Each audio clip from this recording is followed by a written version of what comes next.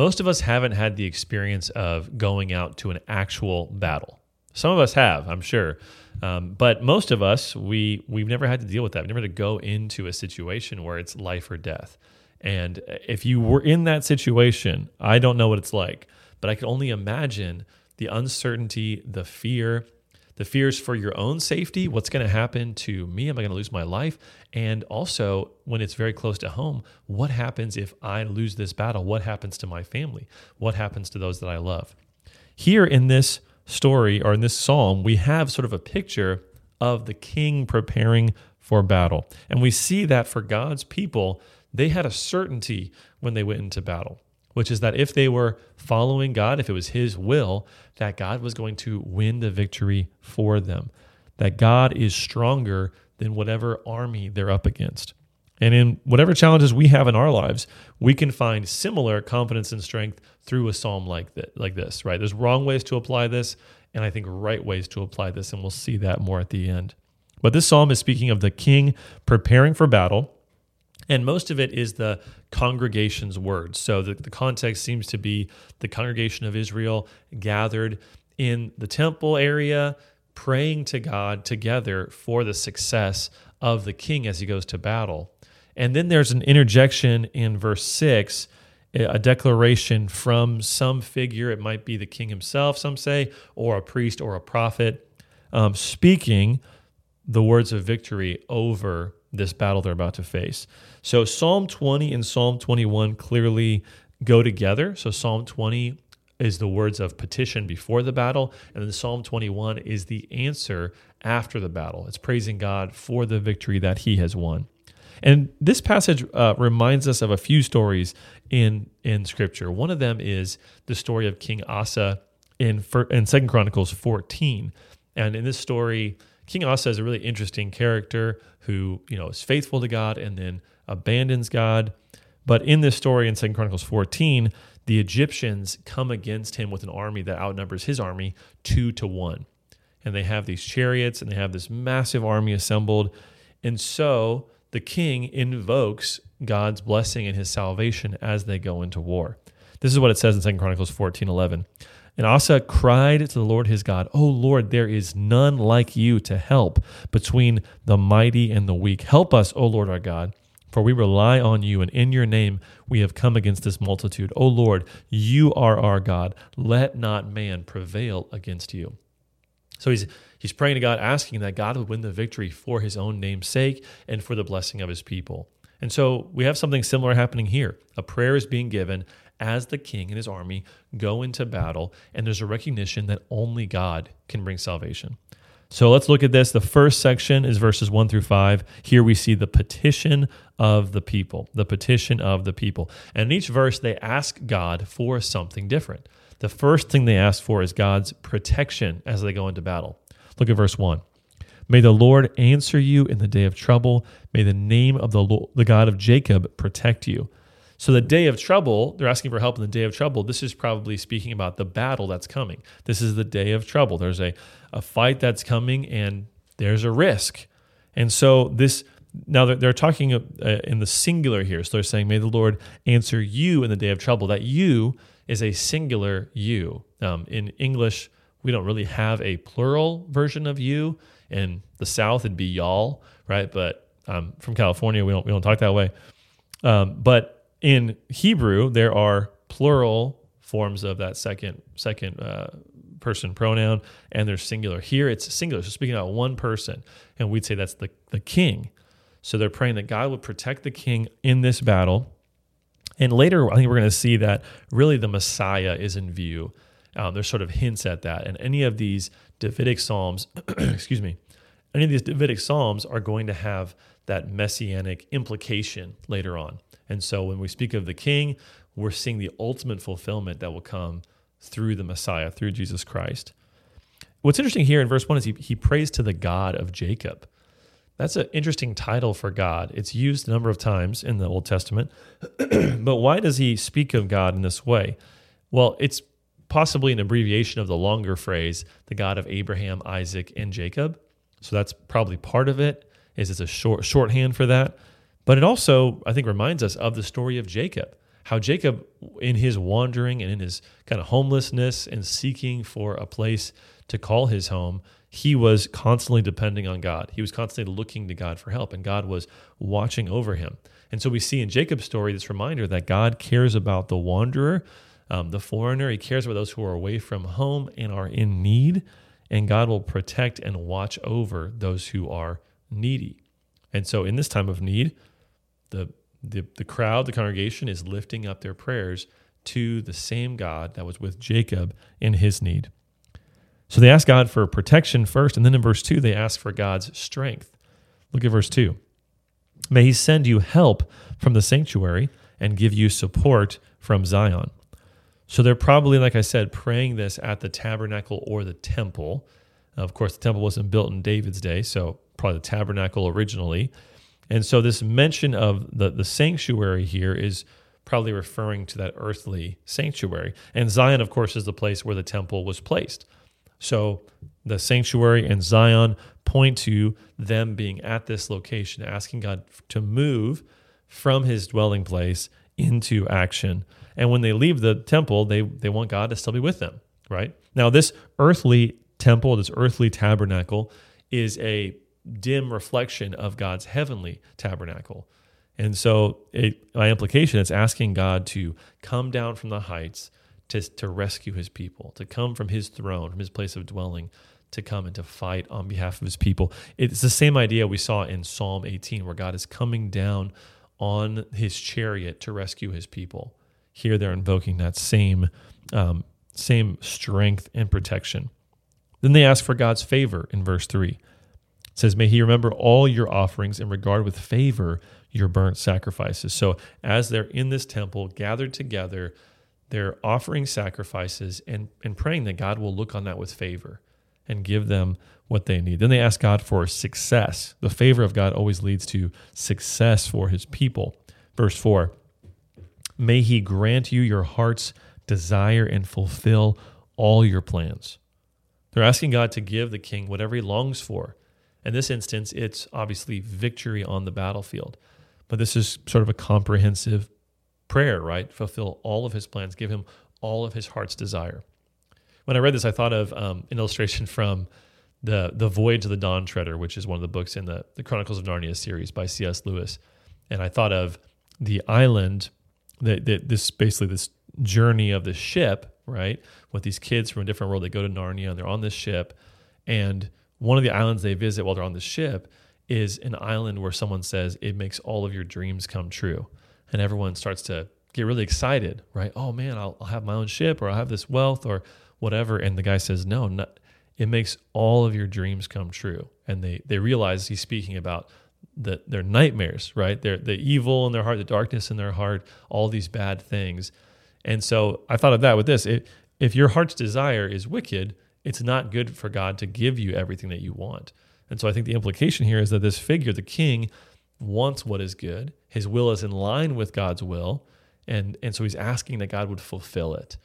And so while this is true very often of David, I think also this points us to the Messiah, who would be the one whose will is totally in line with God's will, because he is perfect and he is holy.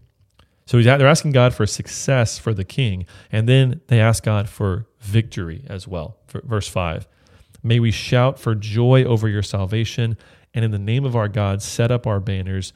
May the Lord fulfill all your petitions. Salvation here, I love that. We're shouting for joy over your salvation. The word for salvation is closely related to the name Jesus. So when we see, there's a lot of themes of salvation in this chapter and in chapter 21.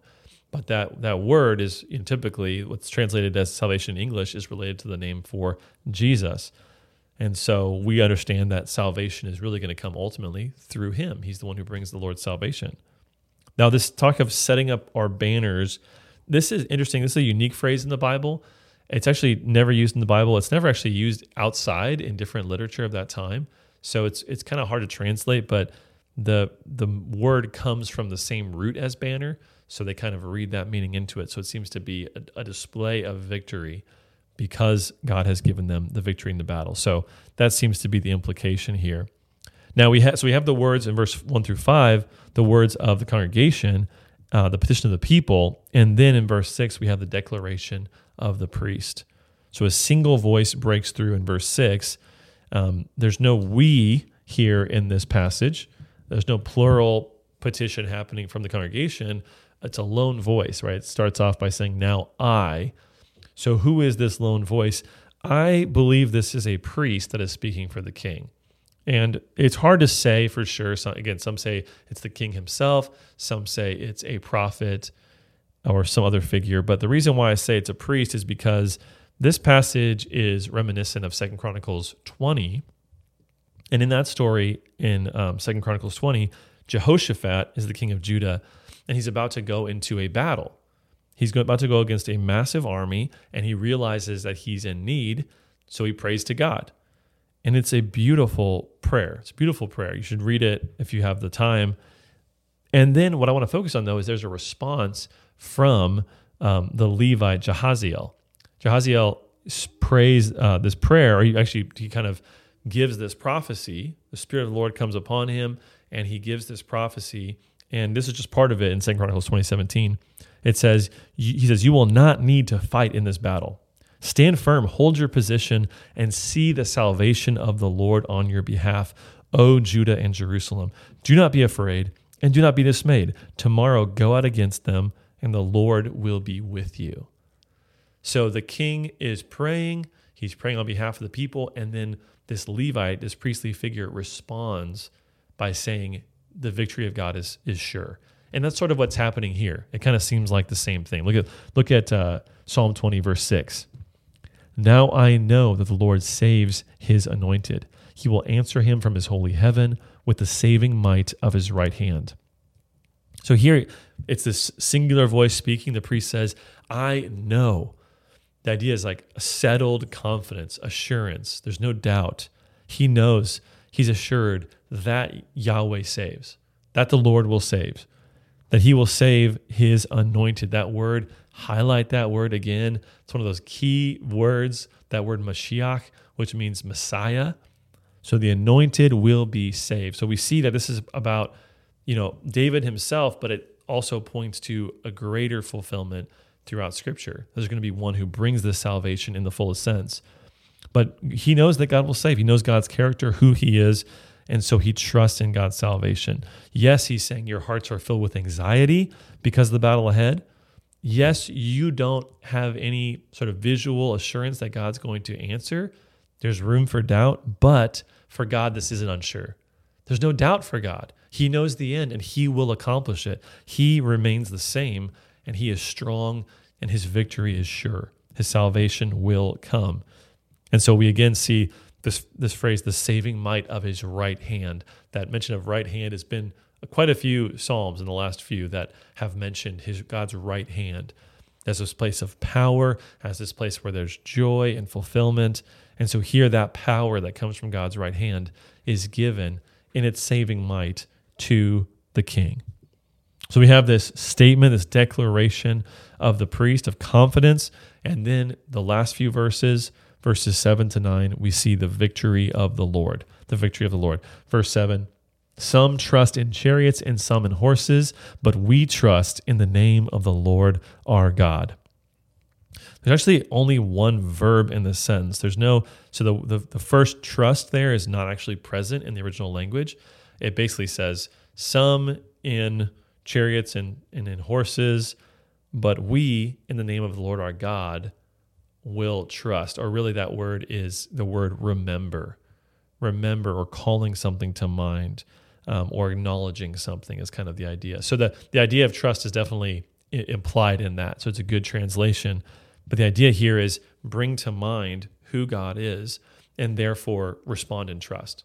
So some put their trust in chariots and horses. The idea there is, it's kind of foreign for us, but back then this was their power, their technology, right? If you wanted the most advanced weapons of warfare, you would have horses and you would have chariots, because these chariots would be able to, when they're going at full speed, to break apart the line of the enemy army. So as they would come in, they would scatter the army, and therefore they would be vulnerable and they'd be open to attack. And so to have chariots on your side meant that you were, in some cases, almost invulnerable. You could defeat other armies very easily because of this technology. It'd be like us having tanks or F-16s or something like that today, this superior weaponry. And often Israel would face armies that had chariots and they'd be terrified of them.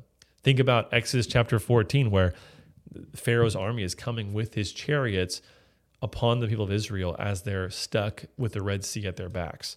That was a time that was scary. Or Judges 4 was a similar kind of idea there. But God always saves his people when they're outnumbered and outclassed. So don't trust in chariots, don't trust in horses, don't trust in the things of this world that demonstrate power, sophistication, technology, might, because those things don't actually save. What does save is the name of the Lord our God. That's what saves. And when God's on our side, no human power can stand a chance. And so we always look to him and remember where our strength comes from. It's not the stuff of this world, it's from him. Verse 8 says, they collapse and fall, but we rise and stand upright. So there's a contrast here between the wicked and the righteous. The enemies of David, they're doomed to destruction. Their plans are doomed. They don't stand a chance, but the righteous can stand firm in the midst of the battle and trust that God's going to deliver. And then it ends, verse 9, it says, O Lord, save the king. May he answer us when we call. It ends with a line that echoes the first verse in this passage. May he answer us is basically what was prayed in verses 1 to 4. And then save the king is what was prayed for in verses 5 through 8. So here he sums up the prayer and he gives this to God, trusting that God is going to answer, God is going to save. So what should we take away from a passage like this? What does this mean for us? Well, I think one obvious thing is that we shouldn't fight battles like an atheist. Very often when we face some challenge in our lives, we kind of start to become practical atheists. We forget that God is real, he's present, he cares about our circumstances, and that he's the only one who can give victory. So we forget to bring our needs to God. So don't first operate on your own strength. First, look to God. Ask for his strength. Ask for his victory. God's the one who gives victory, so constantly be turning to him in prayer. Victory is guaranteed to us as God's people in an ultimate sense is what I mean. So when we apply this passage, we should know that there are many circumstances where, so many battles, you could say, in our life where God won't give us immediate victory. We won't get that thing that we want. We won't have immediate fulfillment in our lives. But the final war will be won. The battles that matter the most in God's plan will be won. That God will never allow us to experience a defeat if we're his people without some ultimate victory. And so we should take confidence that yes, not everything is going to go how we want. We don't believe in some sort of health and wealth gospel where we can just claim any victory for ourselves and God's going to give it to us. Our heart's desires aren't always pure, so we wouldn't want that anyway. We want God's will to be done, but we know there will be a victory on the last day. The enemies of God will be defeated, and the people of God will be vindicated and brought into joy forever. And when you do experience some victory now, because there's lots of victories that God gives us now, lots of blessing he gives us now, but use that to remember that there's a final victory that's coming, that we're waiting one day on what God's going to reveal at the end, when he'll bring us everything that we need. That's the first thing. Don't fight your battles like an atheist.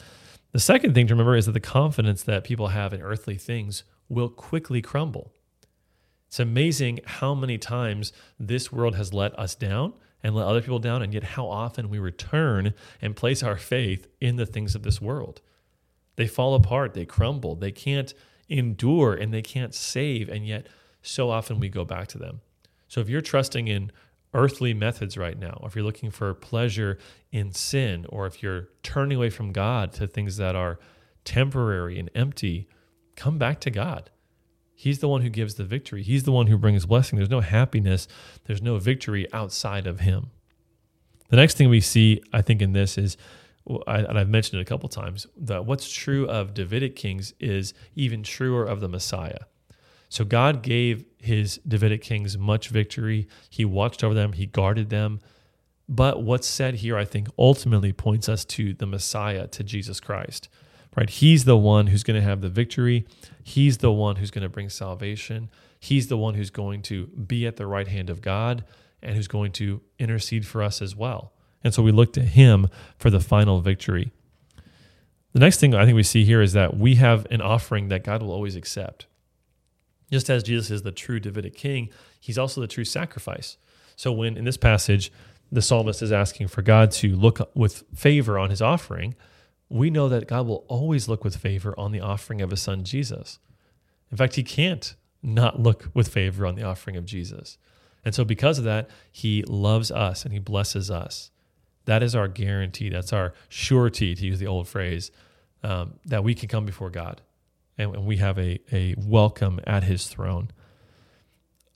The last thing I would say is I just love the picture here of, people praying for and supporting the king as he goes into battle. And if that's, that's true of a king who is mighty and of a king who's been given this covenant by God, it's also true of us. We need people that are praying for us, lifting us up.